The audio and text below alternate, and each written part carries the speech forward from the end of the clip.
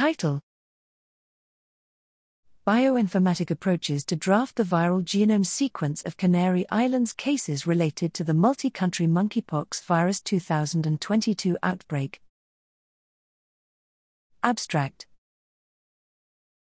During May 2022, the World Health Organization declared community transmission of monkeypox, MPXV, due to a multi-country outbreak.